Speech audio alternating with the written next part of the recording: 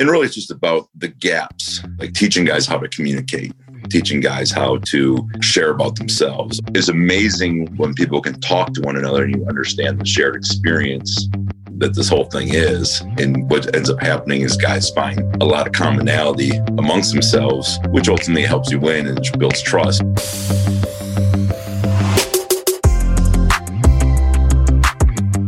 Welcome to Slapping Glass, where we explore basketball's best ideas, strategies, and coaches from around the world. Today, we're excited to welcome the head men's basketball coach for Southern Utah, Todd Simon. Coach Simon is here today to discuss efficient and fast-paced practices, teaching cutting around the pick and roll, and we talk paint touches and icing ball screens during the always fun start, sub, or sit. Coach is looking to both support the podcast as well as connect and learn from other coaches around the world. Becoming a member of SG Plus does both. Check out slappingglass.com for yearly, monthly, and staff rates and get complete access to thousands of hours of curated and topical X&O and leadership content. Thanks for the support. We hope to see you there. And now, please enjoy our conversation with Coach Todd Simon.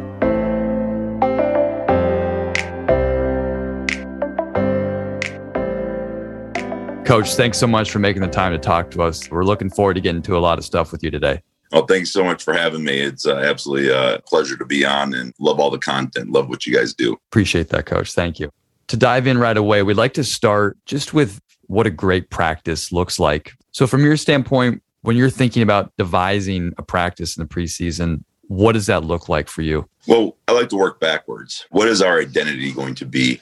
And how are we going to win a championship? Let's build our practice and our drills backwards from there. You know, for us, we want toughness. We want to be competitive. We want to put competitiveness in every drill. We want to do all the attitude and effort things that we can control and make that a factor in every drill that we do. So we're building our culture built into these first practices and all of our practices, but especially these first ones. You know, that we want to go heavy on establishing our identity first, and then we'll hash out the details later. But that's kind of the priority as we go through these first few practices. Coach, getting to establishing an identity, how do you specifically look at trying to establish that identity? Yeah, so a big thing for us, we want to establish the level of juice that we're demanding. We want guys to be energy givers in drills. While I have an excellent staff, and let's say we're doing guards and bigs, I'm stalking the floor to make sure guys are gassed up. We need that guy that's clapping in the line when he doesn't have the ball. Like, you're not just waiting for your next rep. You're an active participant in practice. If you got three guys ahead of you on a toss back drill, you can be doing something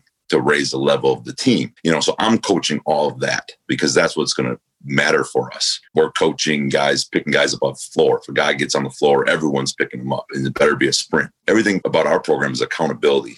You know, anything 5-on-5, we're statting, we're charting rebounds and get back attempts. We're charting defensive efforts coming out of stance, you name it. And that stuff's getting posted the next day. And there's going to be an accountability if you're not at the standard that we set. And so in every single thing that we do, the guys know there's an accountability and it's being rewatched.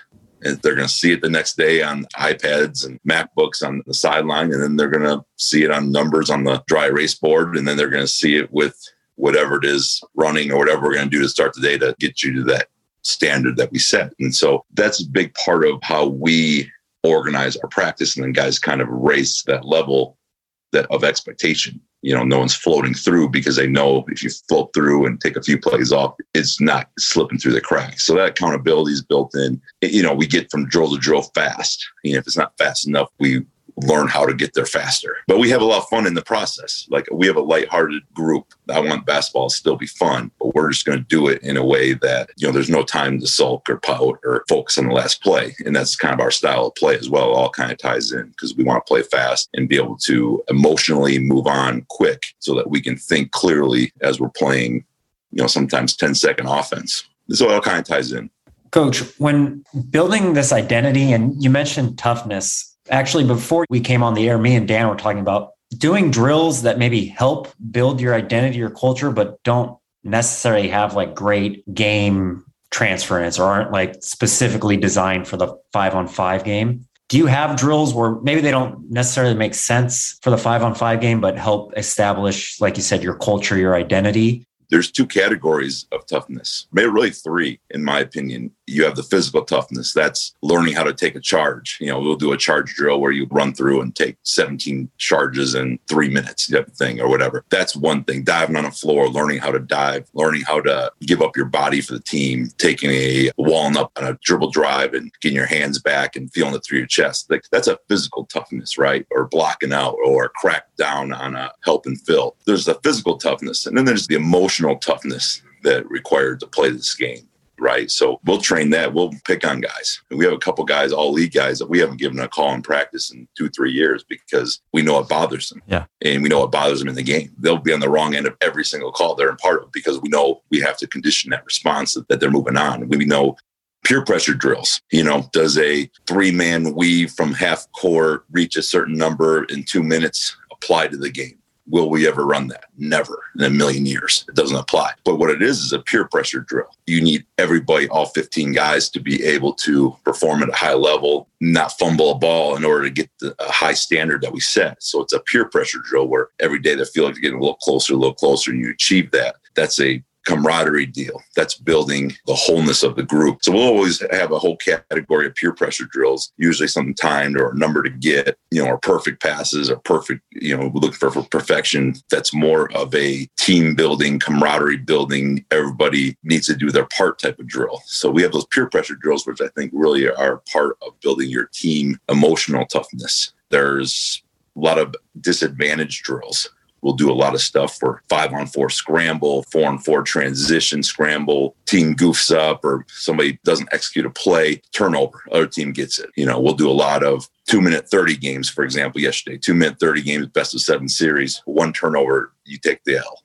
So you might do everything right, be up by 10 with 10 seconds left, you turn the ball over, it's a loss no matter what. So we're building that toughness into those different categories, but we try to just instill that in our team. Coach, I'd like to just hit quick on that 2-minute 30 drill. Expand upon that. So if there's any turnover, that team's an automatic loss, and then you're going on to the next game. Yeah, we'll do that a lot. Obviously our turnover numbers are very good every year. That's something that we're fanatical about. It's just guys start to learn the game. So, really simulating the end of a game, 2:30 left.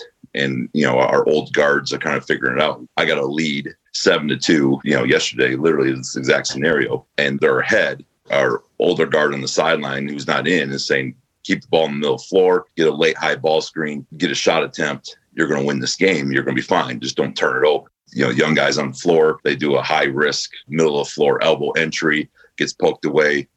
Other team gets the ball game, it's over. And so it's simulating really end game situations. I don't think anyone in the country does more end game situations and just different scenarios than we do. We're fanatical about it because so many games come down to 1 to 3 possessions. We just feel like if we can get in those scenarios that we're going to be okay at the end.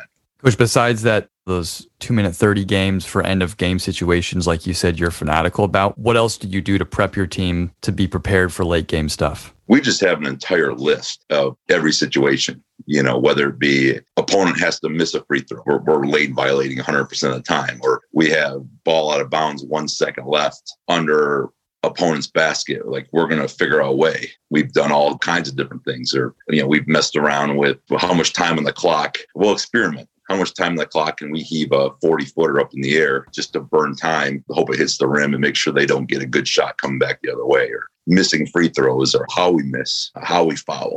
And all those things have paid dividends over the years. We can literally point to games and say, hey, we taught lower body fouling and got away with a couple steals at the end of a CIT game that were clearly fouls. Officials kind of looking upper body, and we get a couple steals, and all of a sudden we win that game.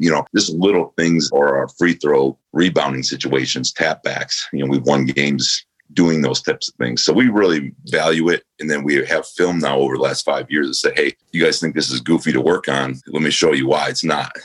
Sure. We want to win the tip. We chart winning the tip.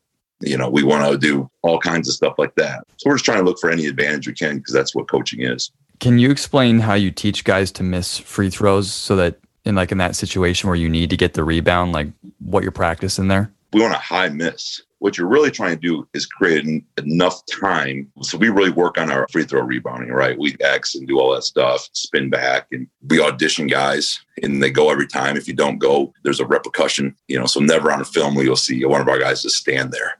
We're always going to give an effort. So we audition those spots. We want our shooter to get a high miss because we feel like if you can get a high miss, it's going to get a nice little bounce. That direct line deal you see all the time that sometimes misses the rim or whatever. You don't really have a feel where it's going to go. If you can just get that ball high, it's going to bounce high. And now it's anyone's game. Now we think our two guys can get a hand on that ball. We just need a little bit of time. And we're always trying to go high miss and let the dust fall.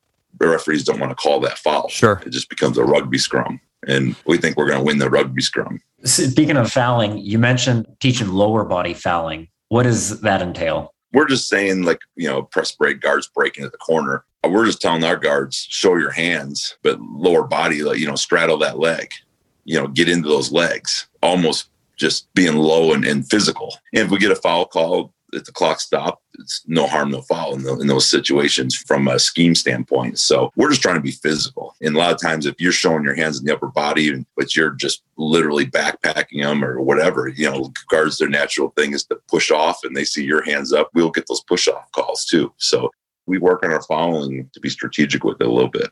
Coach, kind of going back to the practice a little bit, if someone were to walk into your gym, taking a look around at what was there, in your perfect scenario, what would the volume level of a practice sound like as far as the voices that people would hear in your practice? Is it mostly you? Is it a lot of your assistants? Is it your leaders on your team? Like, what would someone hear in one of your practices? It's loud. I'm a big energy guy. Our practice is full of juice. We want guys yelling, screaming. I want our guards yelling down at the bigs during breakdown. Our bigs yelling at the guards. They're not going hard enough. We're getting work done over here. So I like that banter. There's a lot of talk in the middle of our drills, or if we're in shell. There's a lot of people talking. Everybody's on the floor talking. We'll stand an assistant at half court, facing the opposite of the drill, and say, "Okay, who can't you hear on the floor? If he can't recognize your voice, It's not enough." Between plays is kind of my time, and that's where I'll jump in and do what we need to do to get to the standard. But once the action turns on or off the sideline, our assistants are great. You have to be an interpreter. Well, you have to interpret what I say. We usually have to make sure that it got through clearly to that player, so it's not an emotion or not getting clouded. So, they do a great job. But once the action's going, everyone's got something they're looking at, whether it's, hey, this guy's got the big, this guy's got the wing, this guy's talking about ball pressure, and everyone's kind of found their little niche or identity. This guy's worried about talking, and it's just chaos. Yeah. When people come in and see energy, we've had people kind of poke their head in our arena. There's classrooms kind of around there. Like, what's going on down there? Guys are being loud. And that's what we take pride in. Staying on that same theme of energy, how do you maintain the energy throughout, say, an hour and a half, 2 hour practice, specifically like transitioning between drills, water breaks, things like that, where maybe things can slow down, but how do you keep the juice flowing? We get from one place to the next, now it's part of our culture. The old guys know, they tell the young guys, now we don't walk it down. You better run to that next spot. Otherwise, we will work on that. Right. Like I tell them, all I do is prescribe exercises. Here's what our goal is. Here's what winning is. If we struggle to get from one drill to the next, let's work on that. That usually entails running, right? And that's not as fun as competing. You go through lulls of seasons and all that stuff. But last year was special for us because I don't think we had one bad practice. And we went a month between Division I games. But I think it has a lot to do with the character of some of the guys that we have. Other years, you'll lay an egg every so often. We didn't really have that. And we don't have that with this group because our older guys enjoy practice. We compete a lot. We probably play a significant more 5-on-5. The older and longer I've been doing this, the less drills we do. Okay. Every time it's, okay, how can I build this scenario into 5-on-5? Okay, we need to work on middle ball screens. Let's just do this in some sort of 5-on-5 competition. Let's not do it as a breakdown. And so we try to just build more stuff into competing. And our guys like to play. Every time they're like, let's play longer. I'm like, no, the guys, there's something that's called Kara hours. Like, we can't just stay here all day. Right. But that's really helped us with playing 5-on-5 a lot. Within playing 5-on-5, and you mentioned it a little bit, as how you'll try to teach, but how you also balance the competitiveness to make sure what you want to teach gets accomplished or what you want to work on gets done. And not that the guys are competitive, it's great, but we've lost focus of what we wanted to try to accomplish with this 5-on-5 segment? We'll stop it a lot, especially early season. There's nothing worse for a player to play 5-on-5 and have it stopped after every play. So then guys start coaching each other.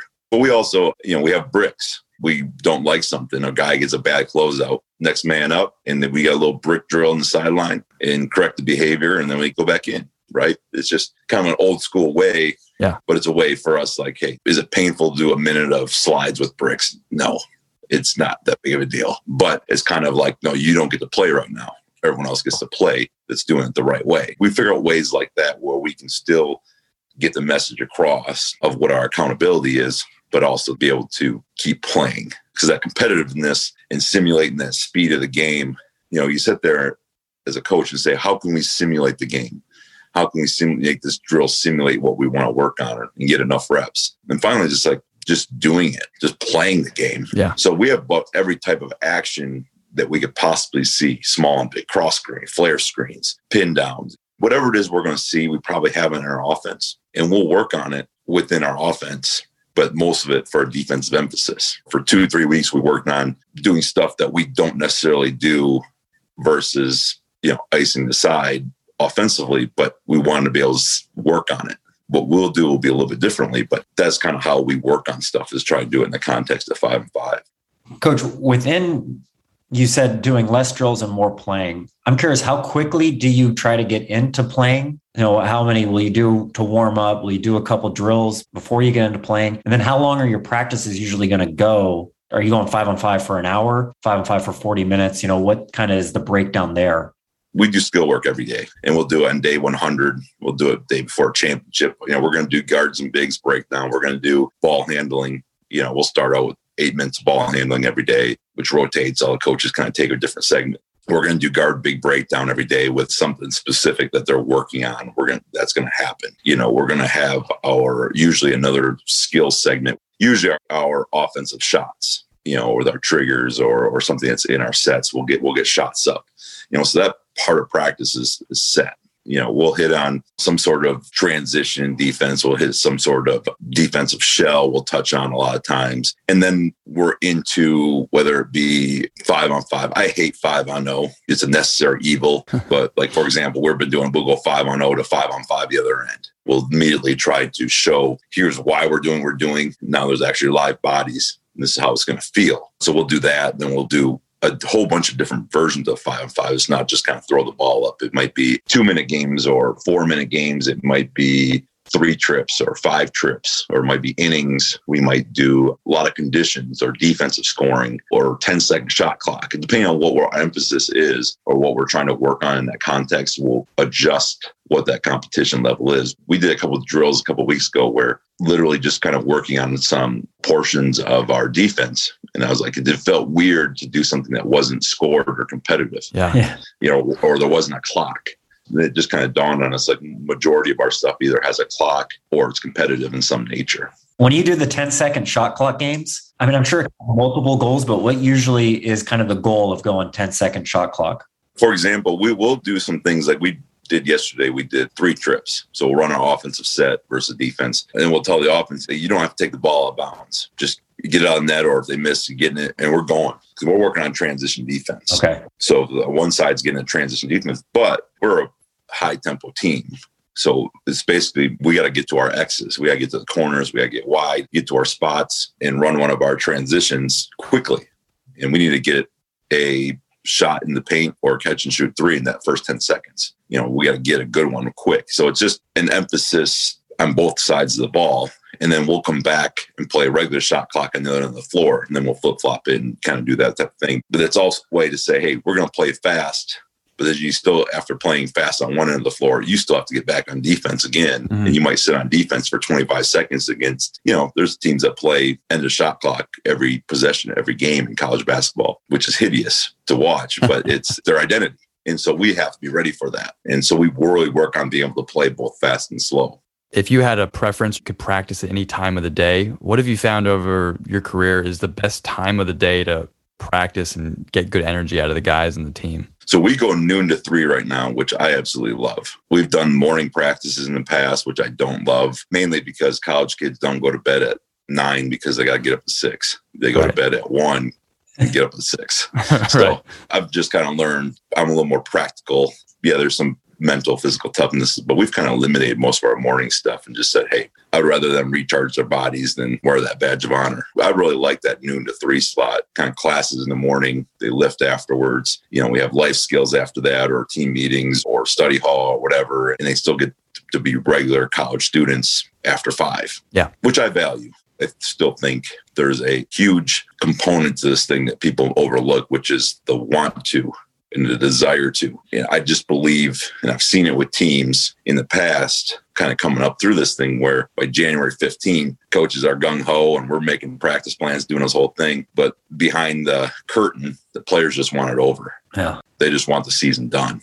And so there's no point in that. So this needs to still have an element of fun. This needs to have an element of keeping guys fresh and wanting to be good. We don't go 3 hours. I used to, but we won't. We never go more than 3 days in a row. If we can avoid it, we'll go, 3 on, day off, 2 on, day off, mental recovery days. Guy isn't feeling it that day. If I can't get you right in 100 practices over the course of the year, then that's on me. If you need a day, I'd rather have you have that day and be back fresh than turn 1 day into 5 days of not wanting to be there. So we've really kind of taken a progressive mental health approach to how we do things. It's a little bit of an adjustment, especially when new staff, new players, transfers come in. They're like, what in the world is this? Where's he today? It's not what our concern is. You worry about your concern is, giving everything you have that day in next man up mentality and getting your reps in. So it's become good. I think it's simulated what real life is now. Coach, just on that mental health day, my first question, have you found by giving it that your athletes aren't taking advantage of it?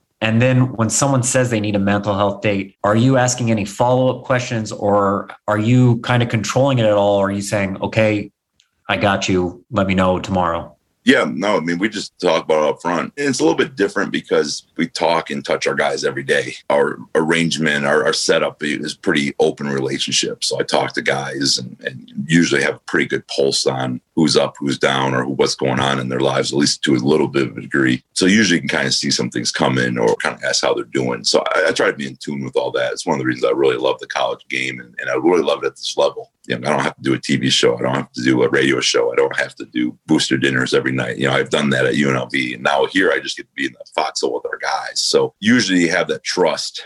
But, if the guy needs to say, I can't get this done, when you have the right guys, people aren't abusing it. They want to be a part of it. The mentality for us is that practice is a privilege. Weights are a privilege. You get to do it. You don't have to do it. And if you're doing it for me, it's doing it for the wrong reason. And we just, try to build this culture of, I tell them all the time, if my relationship with you is dependent upon your playing time, just tell me up front. And then we can already have that understanding. Right. Whereas my thing is between the lines is the business part of it. But the rest of it is a couple human beings just trying to figure out a pretty crazy life. There's a little bigger picture to this whole thing that we're missed sometimes. So I think it's been really healthy, but guys don't take advantage of it. Guys used it for sure. But a lot of times that same guy's back the next day watching practice film, trying to get caught up because they know that trust factor is there. Sure. Coach, you also, because it was interesting, you mentioned about after the 12 to 3 practice, there's times where you'll have them go to like life skills. Can you explain just a little bit more what that is within your program? Different groups, we do it with different stuff. And really it's just about the gaps that you talk about, like teaching guys how to communicate, teaching guys how to share about themselves, or something simple like, here's how credit works. Yeah. Here's the gaps in education.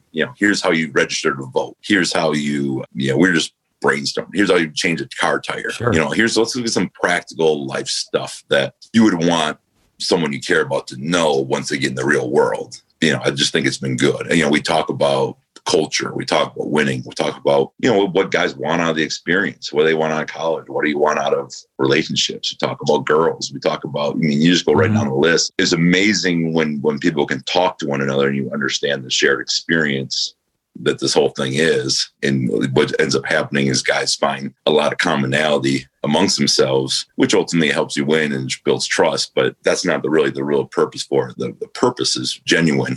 Hey, these are 15 topics that you might benefit from, or here's a speaker that might be good for you to hear. Let's talk about how overseas basketball works. Here's someone that's played. Let's talk about the horrors of this. Let's talk about the realities of this. And so we just try to give them different perspectives, and hopefully there's been some benefit.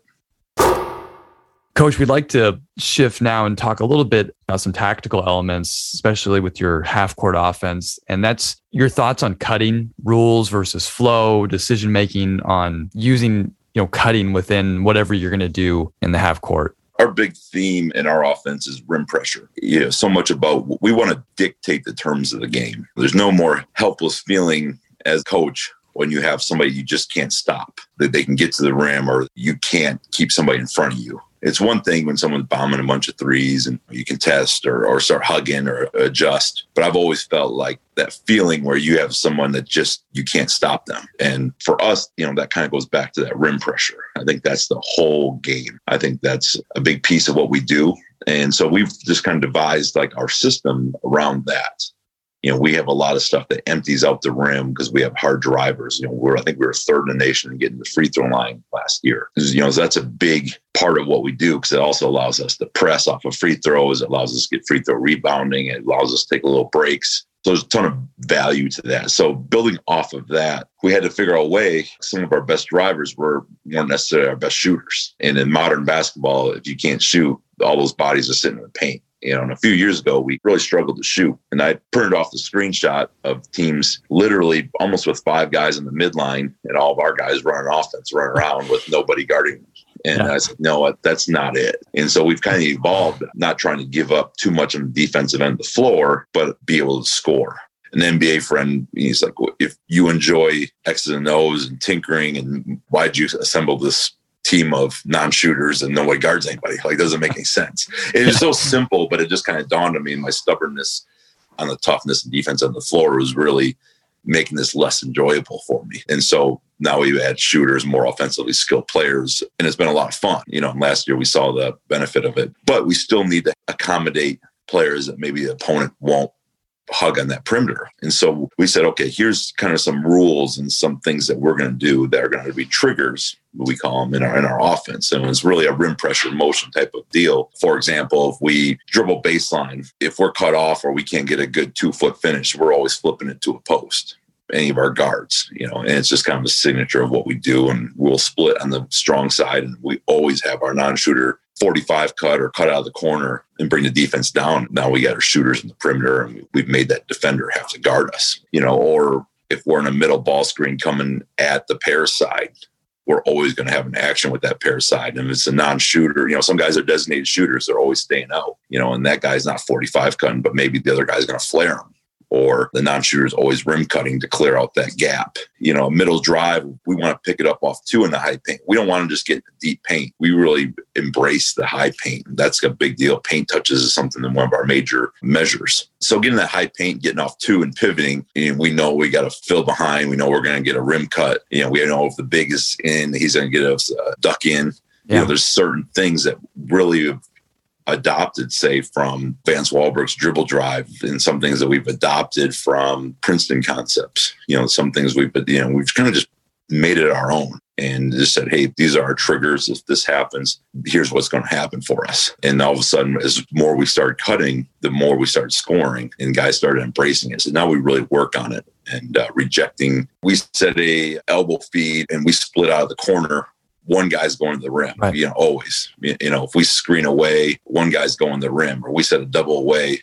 A lot of times that first guy is going to curl it to the rim, and we'll bring the second guy off. We always want something going to the rim to make that defense honor that. We feel like that pressure sucks the defense in, and that's what's going to give us more open looks and create closeouts. Coach, on those splits and those screens away, who has the first right to decide? Or are they reading each other? Or are you telling them it's the guy receiving the screen? How do you kind of dictate the cutting and who's going to the rim or who's reading who? But like on a post speed, we'll usually have it. It's the man at speed in the post will be the screen away guy.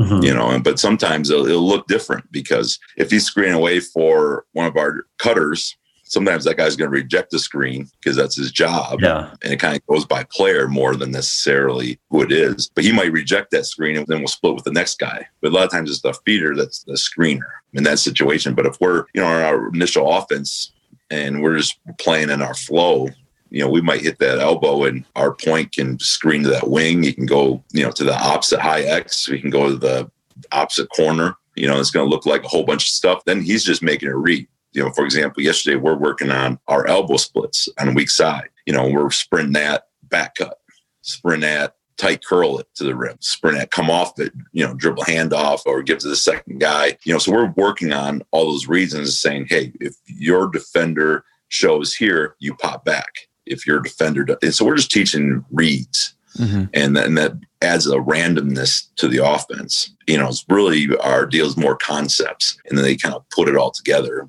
But that's really it. Like if he goes to the corner and that guy comes off of it, he knows that he's going to have to be the rim cutter. Yeah. Or if this guy tight curls it to the rim, now I'm popping back for the three and I'm coming off it. So there's a randomness to it, but they also kind of know just some very simple rules.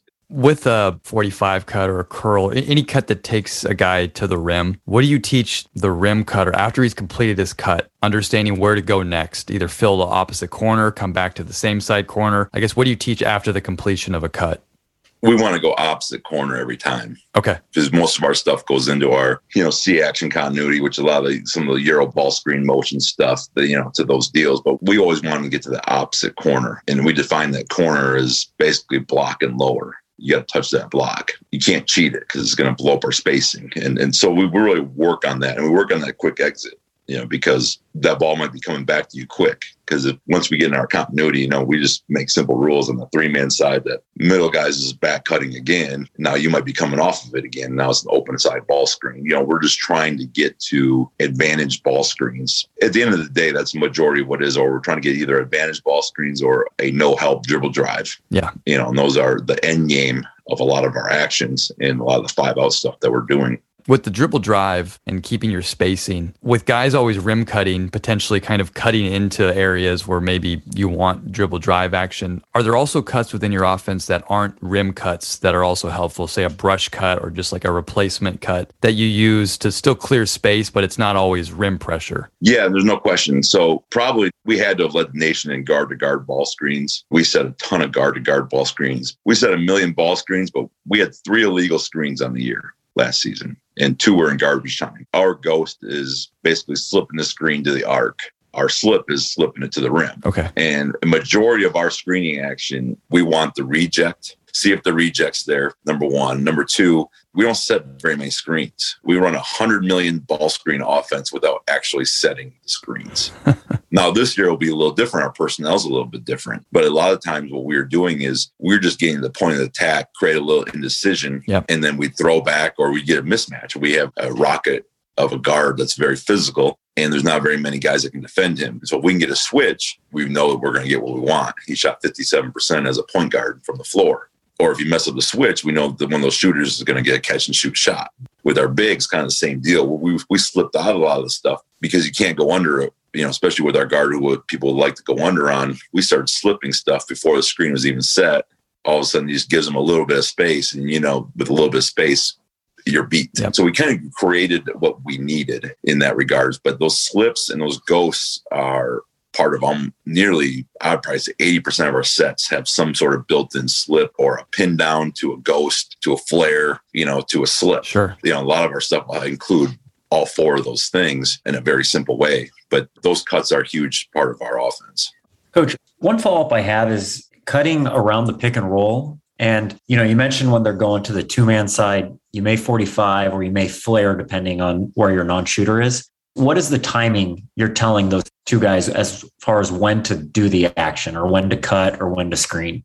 Yeah, so if we're in a slot ball screen, because a lot of plays break down and you end up getting the middle ball screen or slot ball screen. And if we're going if the pair side is on the weak side, that's pretty easy. You're going to have that whole alley open you're headed toward, and that's great. But when sometimes it's not that clean and you might get a ball screen going toward the 2-man side, and we're okay with that. And that's where our read is we want to give that alley so that guy needs to string out that ball screen, a couple dribbles that he's not running into that top help defender. So our deal is as soon as he crosses that shoulders of the screen, we want that 45 cut or we want the pin down, or if that's a shooter sitting in that spot, let's flare him to the corner and then the flare guy can 45 cut off the flare. I mean, it's very simple, right? You're just doing one of those 3 things. And, usually most stuff in our offense, I can tell, guys, is like, if you can count to 3 and remember 3 things, you're going to be okay. You just remember, just do one of the three. You're probably not screwing it up. Sure. Because the randomness turns out to be part of the beauty of what it is. Some guys only do the same thing over and over and over, and I'm okay with it. I'm like, yeah, that guy's, I know 100%. If he's standing right there, he's just going to set a pin down every time. That's okay. You know what I mean? Because the next guy that comes in, I know that he's just going to set a flare every single time. That's okay. Because it adds a little randomness when all of a sudden you start switching sides or subbing and all that good stuff. So that's kind of our read, is when they cross shoulders. We're going to transition now into a segment we call start, sub, or sit. So we're going to give you 3 basketball topics, ask you to start one, sub one, and then sit one, and we'll have a little discussion from there. So Coach, if you're ready, we'll dive in. I'm ready. Okay. Well, you did mention paint touches a few minutes ago, and we're going to revisit that in this first start, sub, sit. So this is, in your opinion, the best type of paint touch you could get.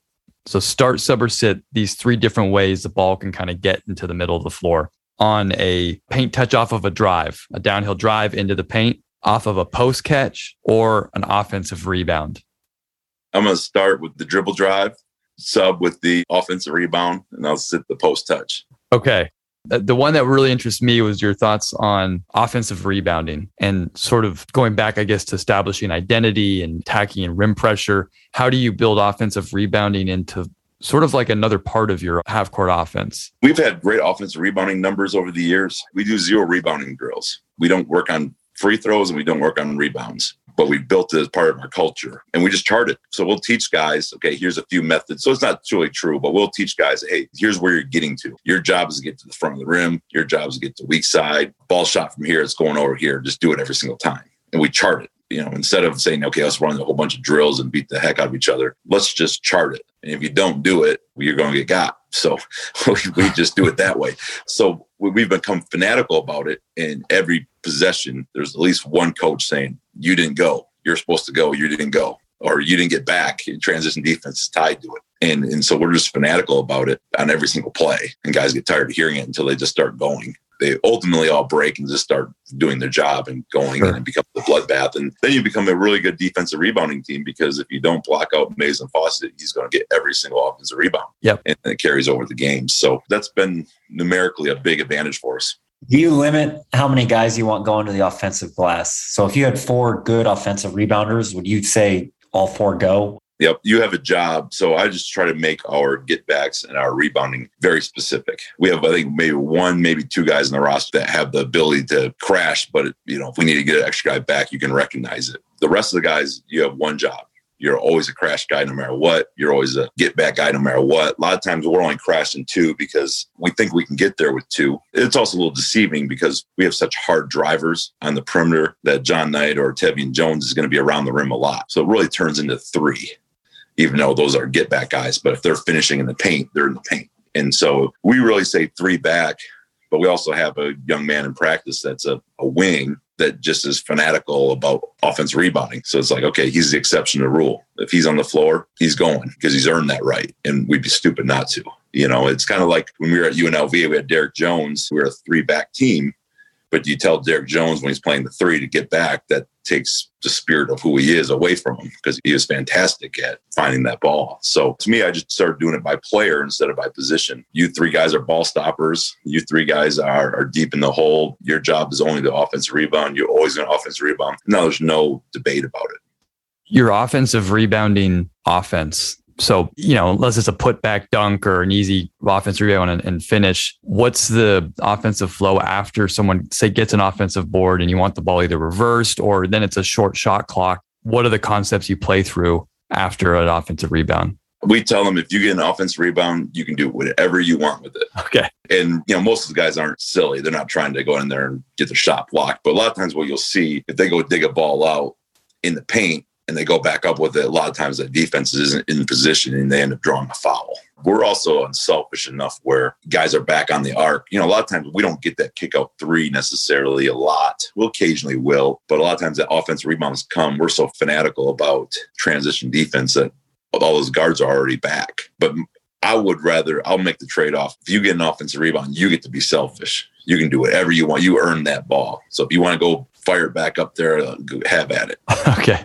So it's just, that's their perk. Sure. They got it. You get to use it. Coach, really fast before we move on to the next one, you started a dribble paint touch, getting to the point off a dribble, and you sat getting to the paint off of a post catch. I'm just maybe wondering why there was a difference in your mind between those two so much. Namely, for the post catch, I feel like the defense is kind of set. I feel like on a dribble drive, you might get someone to help out of a corner. Mm-hmm. You might get that big to lean over and worry about, okay, I see his numbers, I got to help a little bit. You're creating some rotations. Whereas on the post touch, yeah, you might get some shrinkage, but the next action is going to cause the reaction. Yeah. Our 45 cuts and the splits. So it's just different. We get a ton of post ups based on our dribble drive. We do everything off two. We've eliminated mid-range jumpers. Other than late clock, we've eliminated one leg finishes in the paint in traffic. But we've kind of streamlined. We really going back to the Michigan factory roots. Henry Ford built a better way to work on, specialization. That's kind of what we've tried to do, is just let's specialize in certain things that are us and not worry about working on the rest. And so that for us is good. But now we will post. We post our guards a lot. We have a big now that we love that we'll post a lot. We have a 6'2" kid that is unstoppable on the post right now. And we're just got to figure out a way to use him. So we'll do some stuff on the post. I'm not on the team of hating post ups. Sure. Okay.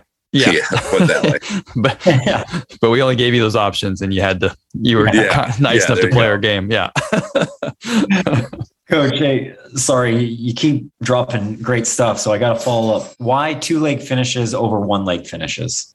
You have no options on one leg. And I just believe in the bigger level game, especially in traffic. Our deal is this: if you have a shoulder and hip advantage on your defender and there's no help, have at it with the 1-leg finish. Does that happen very often? Not really. So on the half court, it's always going to be in traffic. So I want to get on two. That gives you an opportunity to get fouled, the opportunity to have more options, to pivot, to dump off. You can change your mind off two. Once you go off of one, there ain't no changing your mind. It's going up. Off two puts you in better position for rebounding, puts you in better position for transition defense. 1-leg finishes, you see that guy end up in the first row or on his butt or up against the pad all the time, and all of a sudden it's 5-on-4 the other way. We just love that. I just think the toughness of going off two in traffic, it just collapses a defense. With 2-foot finishes, what do you feel you find yourself teaching more? The floater, the pivots, the pump fakes? Yeah, everything. We have a whole series of 12 to 20 finishes. We'll come from the wing, we'll hop middle, we'll hop baseline, we'll pivot middle, pivot baseline, pivot, shot fake, ball fake. We'll work on it all. I like floaters. A lot of people are anti-floater. I like floaters, not only the 1-leg floater, but off two, where it turns into kind of like a leaning jumper. As long as your body weight's going to the rim, I like it. And we'll work on that from 15 feet in. Guys like Nigel Williams-Goss and some of these guys just perfected that shot. I think it puts a lot of pressure on a defense in that high paint. We've kind of just said, here's who we are, who we're not. And it's been efficient for us. All right, Coach. Our next start sub sit for you is dealing with the ice coverage. The 3 things for start sub sit are what your points of emphasis, or what is going to concern you more that you do right. Being physical with the ball or maintaining contact, the angle of the feet on the ice, or the depth of the big in the drop coverage or the ice coverage. Yeah, so we down everything on the sides. So, we go against it every day in practice. For us offensively, as soon as that guard gets on your high side, we want to keep that guy up there. We want to kind of put him in jail. Now you're out of the play. Let's turn this into a 5-on-4. But we also want to attack that big. We don't want to get pinned on that sideline. And we just work on making sure that we're off that sideline. And if you can get these ball screens just high enough, we think we can drive that big down to the baseline and turn corner. Or we think we can drive that big, keep that, the guard on our hip, get middle, or we drive them baseline, pull 2 guys almost to the corner of the floor, throw back, then we're going ahead and playing 4-on-3 as quick as we can get it to the other side of the floor. So we have a few things that those are kind of our points of emphasis against it. But, we go against it so much that we feel good about it when we see it, because we have a whole bunch of stuff. We can throw back, we pop that big, throw back, back into a dribble handoff is impossible to guard. Getting it to the other side is a big point of emphasis, though. We just want to get it over there and let's take advantage of the 4-on-3 that we have on the other side of the floor and see what happens. So that's been successful for us. And Coach, I think with this, we're thinking on the defensive side of the ball. Like, when you're teaching the drop or the ice coverage, what do you emphasize most? Is it the contact with the ball handler? It is the contact. We have to be right on that hip. The guy's got to sit on that high leg and he can't get over the top. It's just a non-negotiable. That has put the trust now in the big. It's all kind of tied together, but that big has to be low and wide, 7 feet wide up to that screen and funnel him down to that short corner at the very worst. But having that guard contact, if that guard has space, it's going to be too easy to throw back. It's going to be too easy to get that pocket pass or split. So number one, it has to be that contact. Number two, that big has to be low and wide. We'll trap a lot of it. A lot of times, like we get them there on that sideline. There'll be certain teams that we see play on that sideline. We're going to ice it and trap it. Just pin them right up against the sideline. Sure. And treat it as a full trap. That's been successful for us as well. Coach, what is kind of the responsibility you're teaching with the guard? Is it just take away him going middle? And when the guard maybe then starts to attack towards the baseline, what do you want the defending guard to do?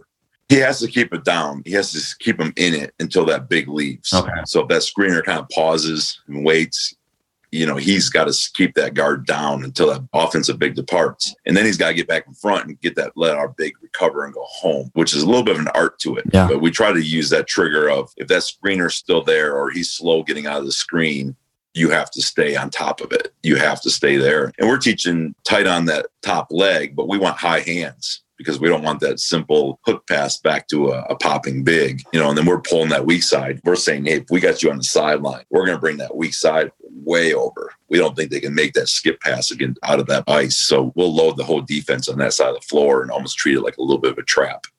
Coach, icing on the side, you're like we're talking about being able to maybe trap or keep it on a side. How about in the middle third of the floor, a middle ball screen? Do the same concepts apply for you? We're unique. We try to force everything that we can. Okay. So we'll left everything in the middle. I'm a big one way, but then we'll do stuff scout specific. We'll send a lot of stuff left there, and you always know where the tag's coming from. But we'll also trap a lot. We'll send it left and trap it with our big. And we'll send that big before the screen even gets there sometime. We'll change it up. Sometimes they'll be at the point of the screen, then trap. Sometimes it's like as soon as that big goes, just leave them and just let's go get them and force them to the half court. We're trying to dictate the terms. Okay. That's our whole deal. Let's just dictate the terms, make them make an adjustment, and then we'll make our adjustment from there and play that game. But instead of just kind of reading what the offense does, we'd rather just kind of do it our way and be aggressive with it.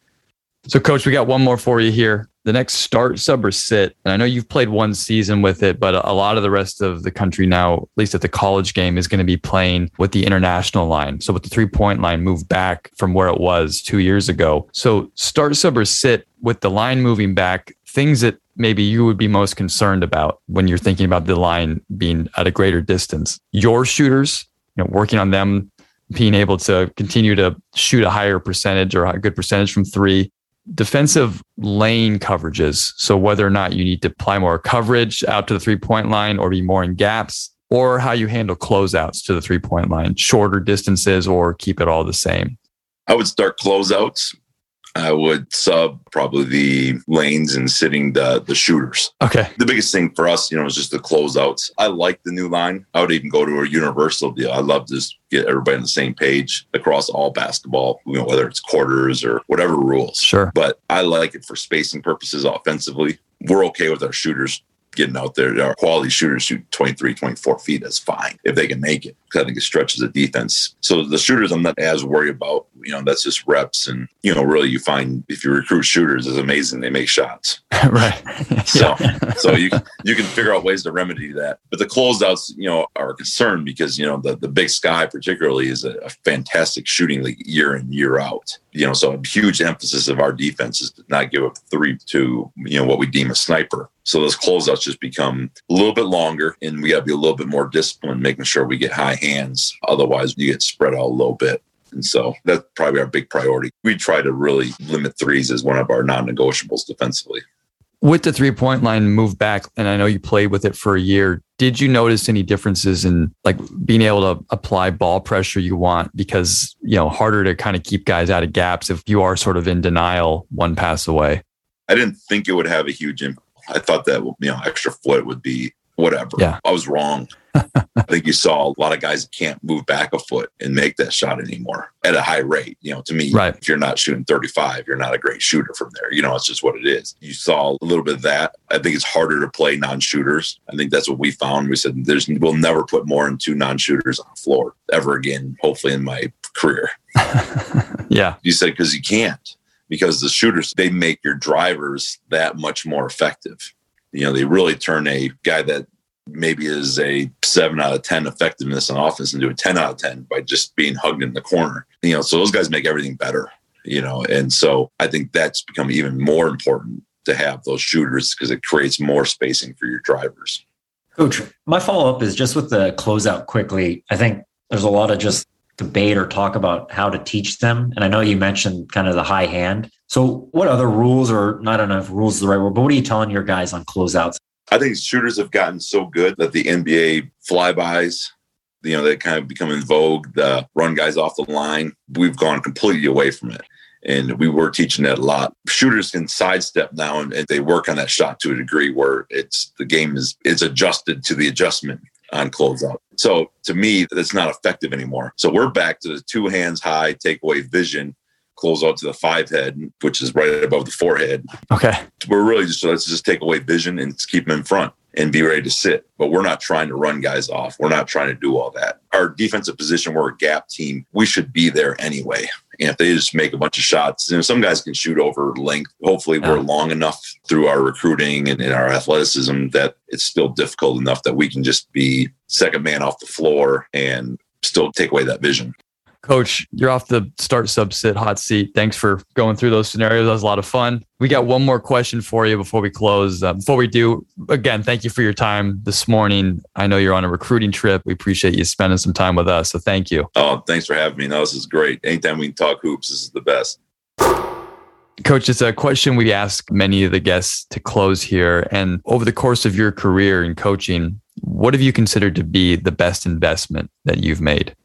Ooh, great question. Honestly, I was very fortunate to have a little period when I was a little bit younger to go to a lot of practices, whether it's Ben Hollins or Tom Izzo or Henry Bibby or you name it, just making the tour of seeing all the different ways to skin a cat. And then I was very fortunate at Findlay Prep, for 7 years, we had hundreds and hundreds of coaches come through. And we used to joke, I call it taking taxes.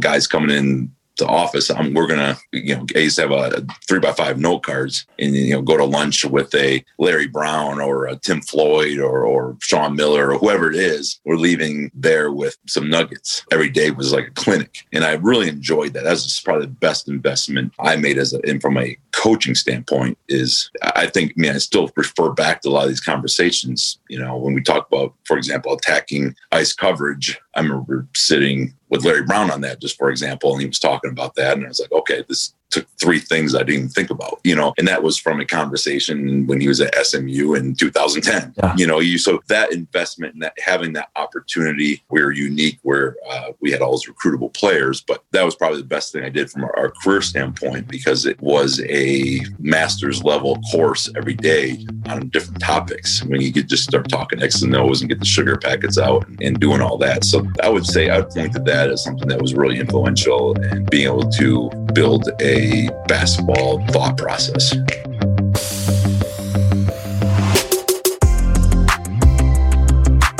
Thank you so much for listening to this episode with Coach Todd Simon.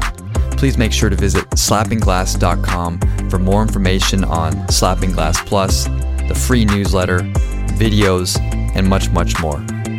Have a great week coaching, and we'll see you next time on Slapping Glass.